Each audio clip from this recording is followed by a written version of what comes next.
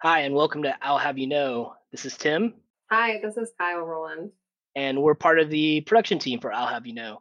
Before we get going with today's episode, we are here to announce the winners of the drawing we've had recently. Thanks so much, everyone who left a review on Apple Podcasts. We, of course, are very grateful for anyone who has reviewed or subscribed to the podcast so far on any platform. But we did just run a drawing from March 1st to March 15th. And we're going to go ahead and announce our two winners. So if you left a review on Apple Podcasts with the screen name, if you will, of Life is Wonderful Love or the screen name of TX Trash, I would love it if you would please email me at jgsbalumni@rice.edu. That's JGSB as in Jones Graduate School of Business, alumni@rice.edu. And we would love to send you some swag. We've got some really great podcast t-shirts and we'll throw some other stuff in there. So again, if you left a review under the name Life is Wonderful Love or TX Trash, please email me and we would love to send you some stuff. Awesome. And more importantly, even though the period of time where people could submit to be eligible for the drawing is closed, we still want to hear back from you, the listeners, on what you feel and how you feel about the podcast. What do you like? What do you dislike? What do you want to hear more of? We're always interested in feedback. So please leave a comment on Apple Podcast or wherever you download your podcasts. Awesome. Thanks so much. Please, again, like Tim said, feel free to reach out whenever you have comments. Y'all, I think, know where to find us. Thank you so much, Kyle. And now on to the show. Today on I'll Have You Know.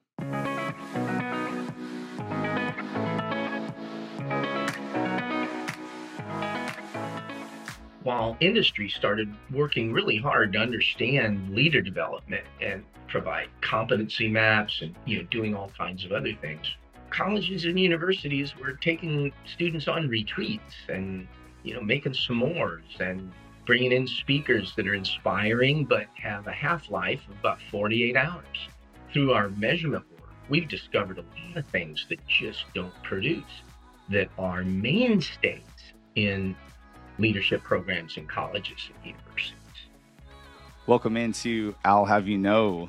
This is another episode with your host, David Druglever, Rice Business Class of 2012. And on the line with me today, I have Tom Kolditz. This is a lot to unpack here in terms of what Tom has done. So Tom is a retired brigadier general in the U.S. Army. He's out of West Point. At West Point, he led the Department of Behavioral Sciences and Leadership at West Point. He also has a PhD in social psychology, so we can say Dr. Kolditz as well as General Kolditz. He's the founding director of the Leadership Development Program at Yale School of Management and is currently the executive director and founder of the Dorr Institute of New Leaders here at Rice University. I'm sure we'll unpack that more and describe the charter there. That program was a top university program 2019 by the Association of Leadership Educators. In 2017, Tom received the Warren Bennis Award for Excellence in Leadership. And most recently, January 2021, he has published the book Leadership Reckoning, subtitle Can Higher Education Develop the Leaders We Need? Whew. Tom, welcome to the podcast. It's a pleasure to have you today. Thanks, David. It's an honor to be on. Tom, I know I said a lot there, and would you like to introduce yourself and help us to understand perhaps the skim across the waves that maybe adds color to what I just said in terms of how you got here today and why leadership development is your focus area today? Well, sure. I'm a recovering academic. I'm a really pragmatic person, as you might expect after having 30 plus years in the military. But the last part of my military experience, 12 years, was at West Point, working in the Department of Behavioral Sciences and Leadership. And it was in that role that I kind of figured out how leaders can be developed in higher education. And so I took some of those learnings to Yale with me when I left the Army, and made some mistakes and had some big wins. And then I was asked to come to Rice to do the Dorr Institute, which is my fifth leader development startup. And I think I was able to get well beyond what happened at Yale and even at West Point. I had always thought that if I had some resources and some freedom, that I'd be able to build a leader development enterprise in a private university that would make it as good as the service academies. It would make it as good as other places that put a high emphasis on leadership. So that's sort of what happened over the last 20 years. Interesting. And one of the things that comes out to me, and I know you're alluding to it, this focus on developing leaders in higher education instead of outside of those institutions writ large. Can you help us to understand why you feel that leadership development in higher education is a place to execute that charter instead of outside of higher education or in business or other areas? So higher education has evolved with a focus on 18 to 25-year-olds, which, if you know much about developmental psychology, it's the perfect time to learn important things that you want to carry with you going forward, whether it's how to swim or Mandarin, or in our case, leadership. Higher ed graduates 2.2 million people a year. And our early research with the Dorr Institute has pointed out that just getting a 4-year degree doesn't really equip you to lead at all. There's not even an incremental growth in a good leadership measure like leader identity or something else. So we took it upon ourselves to focus on higher ed. Business schools just aren't big enough. Business schools graduate about 100,000 people a year, and probably the University of Texas system graduates more than that. So really, if we want to have strategic impact and improve the circumstances in our country with respect to leadership, whether it's presidential leadership or running a T-ball team, we need to focus at higher ed, both graduates and undergraduates, as they pass through that developmental experience. And instead of merely equipping them with an education, we need to give them the tools to constructively apply that education in whatever field they're going to be in. And right now, higher ed fails at that. Yeah, that's a lot in terms of calling out the failure. And I know that's the crux of your book, essentially, this reckoning of leadership. Before I go into that, which I think will be fascinating, I'm sure you get the question all the time, what is a leader? And I can see from the collaterals that are public, the statement that everyone can be a leader, and also that at the Dorr Institute, you don't define leadership for people. You define that for yourself in terms of becoming the leader that you want to be. So what does that look like for folks? Because I think the traditional modality is, here's what a leader looks like, be this thing. But from what I understand is you're saying that you get to create that yourself. So what does that process and framework look like in terms of people that are learning from you, creating their own definition strategy of what a leader is? After studying academic leadership for a long, long time, I'm pretty convinced that no one, and I mean no one, can provide a constructive definition of what leadership is. We see leaders, we understand a lot about what good leaders do, what poor leaders do. And that turns into a constellation of individual qualities, behaviors, sometimes called competencies, which are easy to measure and relatively easy to train. Emotional changes like self-confidence and self-awareness and empathy, and we know how to measure that. And cognitive shifts, the most important of which we think is leader identity, or the sense that an individual believes they're a leader, has confidence in their leadership ability, will seek out leader roles later in their lives. And so rather than participating in the academic food fight about what leadership is, what we do is work one at a time with individuals. When you think of this constellation of qualities, they probably already have some. And then there are others that are perhaps weaker. And that gives us the opportunity to enhance their strengths in an intentional way, and also to remediate some of their weaknesses so that they come out of the experience more capable to lead.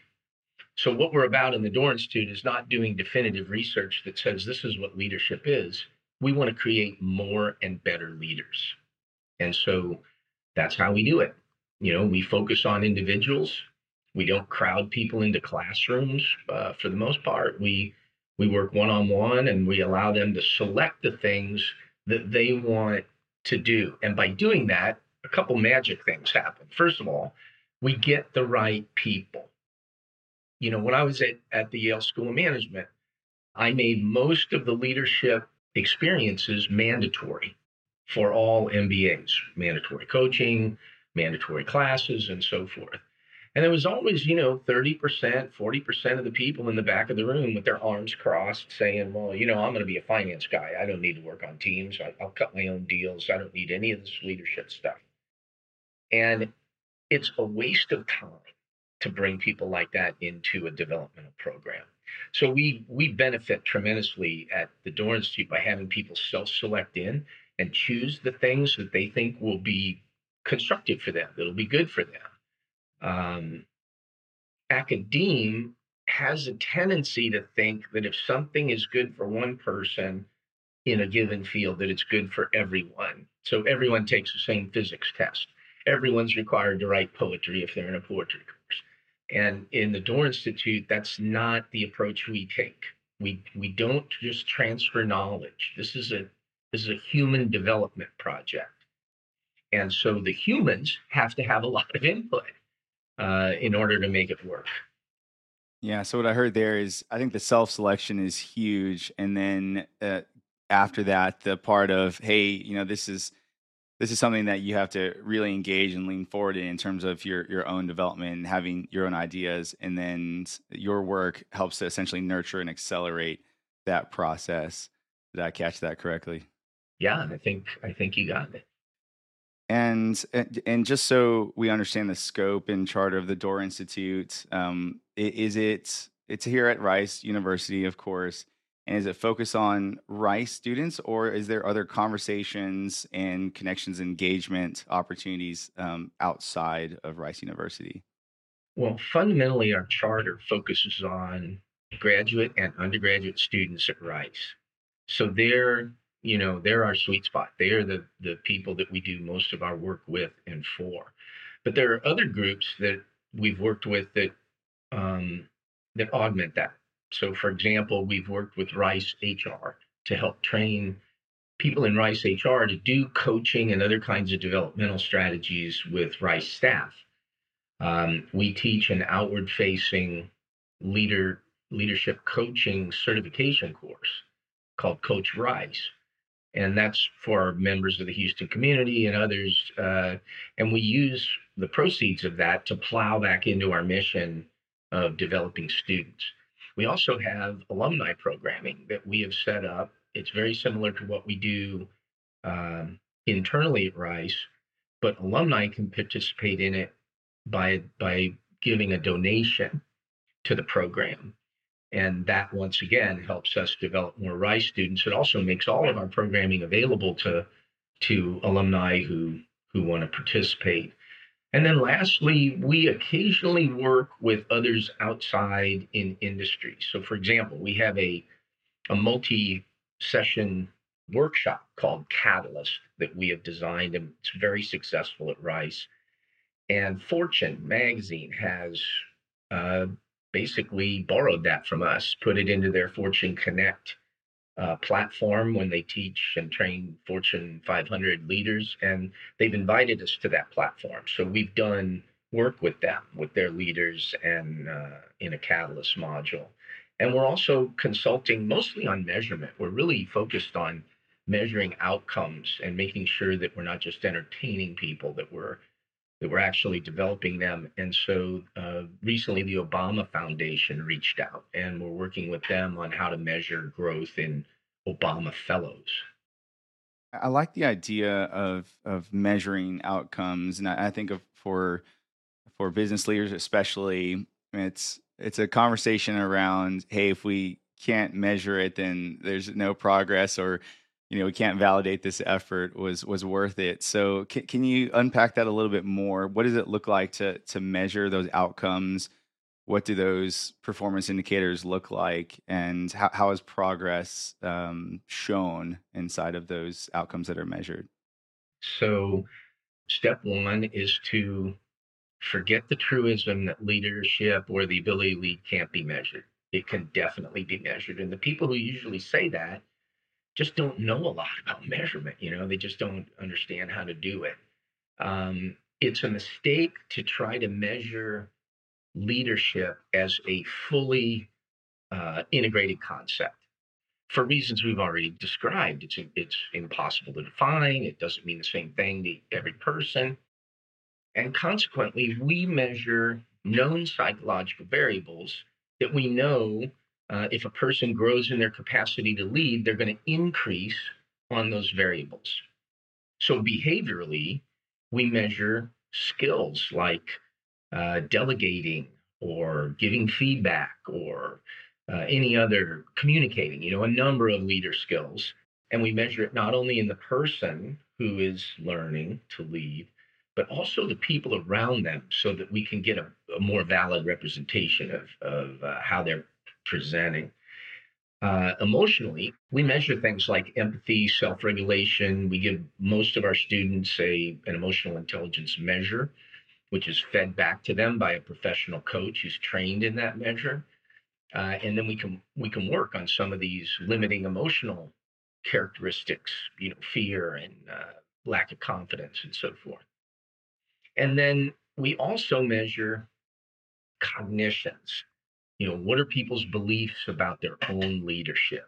Do they have an identity that is increasingly one of being a leader, or do they not? And we have an identity scale score on every student at Rice because we've integrated it into the survey of all students. So we know about students who go through our programming and students who don't go through our programming, and we can use that for some really sophisticated measure. We also measure psychological variables that are better described as well-being variables. So, for example, sense of purpose, life satisfaction, psychological distress. And we see big changes on all of those variables. And so we're using validated, published, existing psychological measures that are in alignment with leader growth. And that is the best way to measure leader development. That's a game changer. That is an absolute game changer. The fact that we can confidently communicate that those are measurable, and anyone that wants to improve can enter into that space where it's like, hey, here's where I am now, and I can actually improve. There's a way to put your finger on that improvement. One of the things that popped out to me when you talked about giving feedback, um, I'm thinking about my manager. Like, what about receiving feedback? Is that one of the measures as well? Well, I don't know if we measure receiving feedback as much as we deliberately work with it when we're one-on-one with a student who got some difficult feedback. The ability to work one-on-one allows you to go straight to the root causes or the root challenges for that individual. And there are some really exciting indicators that we're having an impact. For example, we've just started doing work on retention at Rice, who stays, who goes, and so forth. And what we found is that Black, Latinx, and Native American students retain at a 10% higher rate at Rice if they've gone through Door Institute programming. And we have a lot more work to do on that, but it's really promising that we can make these kind of changes that impact diversity and inclusion by developing people rather than having them sit through lectures or speakers or panels or any of the things that usually get thrown at them. And we also see big changes in individuals that are in a certain degree of psychological stress, but perhaps not really needing full-blown psychological or psychiatric counseling. And we did an ROI study that suggested that 90 to 120 fewer students are going to the counseling center because they've gone through Door Institute programming. And it is a causal study and a causal link. So it's not just a correlation. And what we can do then is we can go back, and it's better for the counseling center to not be overwhelmed. It's less expensive for Rice if they don't have that extra 100 people to work with. And we're probably reaching a lot of people who wouldn't go to the counseling center, but they're willing to have a professional leadership coach. So all kinds of really good second and third order effects here when you start measuring outcomes seriously. And most schools don't. Most of them measure process. Did the students like it? Was the food good? Would they recommend it to other people? That sort of measurement, and that's really not useful. I think that's a great segue into Leadership Reckoning, your book. And I like how it's described. It's taking to task higher education. So this idea that higher education has made this fundamental claim to develop leaders, and I think that narrative is baked in for most folks, right? So even when I think about my own parents, they want me to go to American education, higher education, to improve myself and go make an impact out in the world. So, what precipitated, and I know you're alluding to it, but what precipitated the effort to write this book out and to make that the focus area, and to make that so public? Because you could argue that's a very incendiary, could be an incendiary statement, right? Saying that, hey, you all have failed. You say you're going to do all this stuff, but you failed at it. So can you help walk us through that thought process to where this is what you wanted to get published? Well, sure. The first step in fixing something that's broken is recognizing that it's broken. And I have huge faith in higher education once they recognize a need and put their minds to it. There's no problems that can't be solved by higher ed.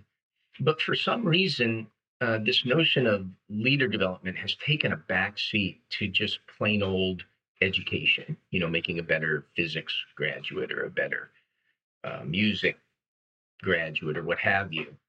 And, universities are individual performer cultures.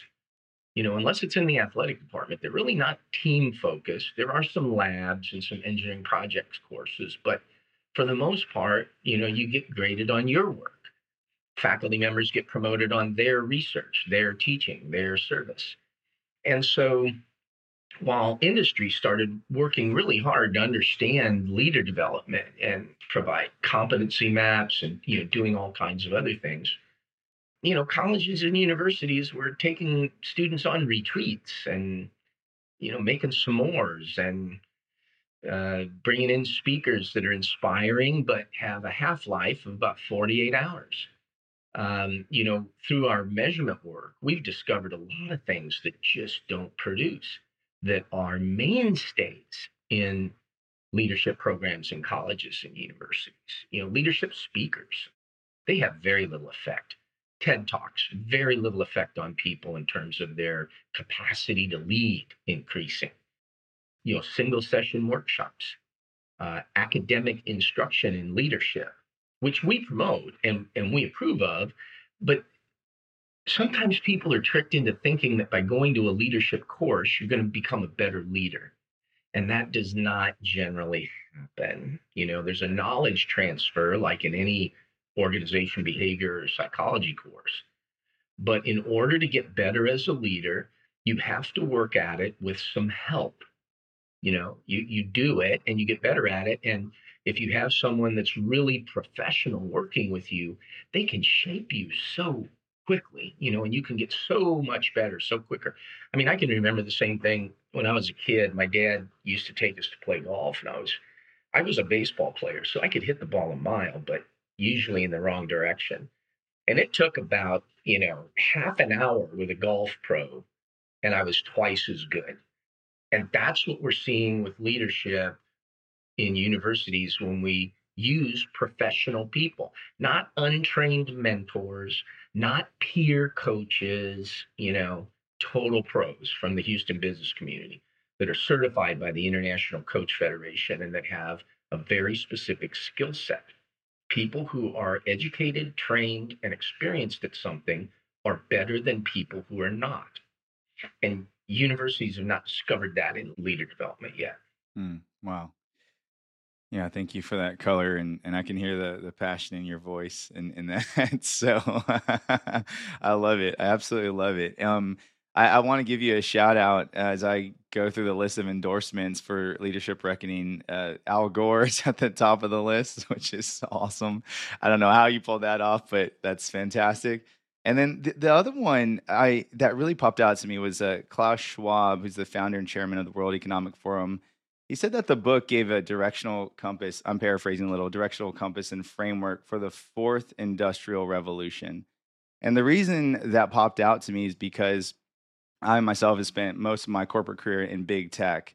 And so as we think about things like AI and machine to machine interactions, the pace of technology moving, that makes sense to me in terms of the need for leadership, because now you start talking about morality and ethics in big tech, and that's of course been all the rage to talk about for many years. So not to get too myopic on tech, but as you see this process of being better, or higher education being better at developing leaders, and as we look forward into how the world is evolving, being more interconnected, what do you see that impact and how the future leaders are going to engage in this fourth industrial revolution, in this age where everything is about tech and how tech intersects with humanity and organizations? A lot of education has been focused on tech. And one of the things I learned actually through my own hiring to Rice is that sometimes the people who know the most about a new concept or product or technology are among the least equipped to create a company or to otherwise make that technology available to other people. I was hired in a process involving a executive search, a headhunter, and the headhunter worked for John Doerr. And as I talked to him, and we're friends now, and I know him pretty well, the process that he described that he does for Mr. Doerr is really Kleiner Perkins, or the John Doerr's venture capital firm, will find a very promising young tech entrepreneur, somebody that has a big idea, somebody that has technology that's going to potentially change the world. But in most cases, those people aren't prepared to lead or to create a company. So, and a headhunter will go out and find a CEO, find a COO, find a CFO, and they will build a company around that person. And the reason they have to do that is because higher education does not equip people to move forward with their education. They give them an education. They do a great job at that, but they don't give them the tools to apply it. And we see this all the time with young people who want to do things, but they just can't seem to get others behind it. They just can't, seem to make it happen. And we want to eliminate that. It's true that businesses that do leader development do better, but they shouldn't have to. Businesses sell services, make widgets, develop technologies. They shouldn't have to run a developmental enterprise because higher ed failed to do it. They should get at least a partially baked product from higher ed. And that is not happening right now. And it hurts society writ large to have people who are well educated but not interpersonally adroit enough to get things done. I love that, because I'm thinking about my own career and how many different leadership development programs I've been through after school, and seeing, to your point, the amount of resource, time, and energy that businesses devote to developing leaders. and different rotational programs and other classes are bringing in consultants, etc. So Tom, maybe one or two more final topics, and I want to leave you some space for a call to action here. This I'm going to call this a movement that you're creating, and it's a big movement, right? To change the way that higher education is thinking, and not just that, but also the approach of higher education towards developing leaders. What does success look like for you, or maybe what are some of those milestones as you look forward in this movement that you are leading and shepherding forward? We know in the Institute, we think it's an attainable goal for us to improve 1,000 schools, 1,000 colleges and universities, and cause an enhanced developmental experience for 1 million students a year. We think that's attainable. And the way that we're going about it initially is we have a relationship that we built with the Carnegie Foundation for the Advancement of Teaching. And so we are building and administering an optional or elective classification. Carnegie classifies all universities, R1 research universities, R2 community colleges, whatever they are. But there are also elective or optional classifications. So we've built one for leadership education and development called Leadership for Public Purpose. And we're pretty much finished. It's in the later stages of the pilot phase. And in late 2021 and early 22, we will field that to 4,500 schools in the US, Canada, and Australia as an option, and most of them will not exercise that option, especially in the first year or two. But most of those schools have developing leaders in their mission statement or in their vision. And consequently, when stakeholders look at their university, whether they're an alum or a prospective student or even a faculty member, and the school says it's developing students as leaders, but they haven't achieved this Carnegie classification in leadership, it's going to be dissonant, and it's going to create a lot of pressure for schools to self-examine and improve. And that's all we're really looking for. We don't want to tell them how to develop leaders, although we share everything. We share our data, our measurement instruments, our business practices, all of it. But what we want are for universities to self-examine, to look at themselves and say, are we doing silly leadertainment things? Navy SEALishness. Are we doing some of these crazy, ineffective things? And are there better ways that have emerged in leader development science for us to graduate more and better leaders? And that's what we want at the Dorn Institute. We want an honest self-examination. And then this is not rocket science. Any university can do the right and valid things. It's just there's been a tradition of sort of bottom feeding that has grown into something that's deeply embedded in these schools now. And they just have to shake it. They just have to look at themselves with an honest, an intellectual honesty about what they're doing for their graduates, and then do better. That's it. And we think we can get 1,000 schools involved in the next 5 to 10 years. Love that. And that answers my question on my list here about your big, hairy, audacious goals, or your BHAGs, as they say. The audience here that's listening, as of now, is primarily focused of the Rice Business alumni community and students. So I want to pass the conch shell to you to give some parting words or call to action, keeping in mind that a lot of the Rice Business graduates are listening. So what is your call to action for the folks that are listening, given that audience? And what else would you like to provide in terms of how to learn more and about your book or the Dorr Institute, and how to connect with you? Well, our real call to action is raising awareness. So when Rice Business grads are talking to graduates of other fine institutions, it would be great if they brought up this issue and got people talking about how leaders are developed in other business schools or in other university settings. I've talked to multiple boards of trustees from universities, Simmons in Boston and Seton Hall and in on the East Coast. And usually when we get to that level, magic starts to happen because boards of trustees can ask hard questions and they can get things done. It usually does not start at the individual professor or program level. They're too far down the food chain. So for those that have influence with other schools, we'd love some buzz. Leadership Reckoning helps. We took 3 copies of Leadership Reckoning and sent them to the provosts and presidents of the top 200 schools in the country.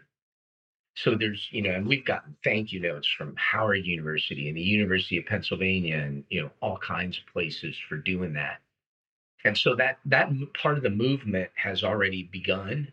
And, we'll take any kind of help we can get on that visibility. You can buy Leadership Reckoning by going to our website at door.rice.edu or going to Amazon or, wherever you want. And we're proud of the book. I mean, we think it's an exciting book, but we didn't do it to sell books. We did it to raise awareness, and we'll probably give away as many books as we sell. So, look the book over if you have the time. There's a pretty good audio book that was read by a guy named Tom Kolditz. So, you'll be able to, I know that guy. to hear it if you prefer that. But that's something that you can do. The Door Institute runs solely on gift funds. And we have ways for alumni to donate to the Door Institute and to participate in it that way. If an alum would care to do that, or an alumna, we appreciate it. And we will turn that into development for students. We just did our budget analysis with the provost and the budget people. And, one of the things we're really proud of is that we spend more money delivering to students than we do salaries. I mean, we will develop 800 to 850 Rice students this year with 9 full-time people.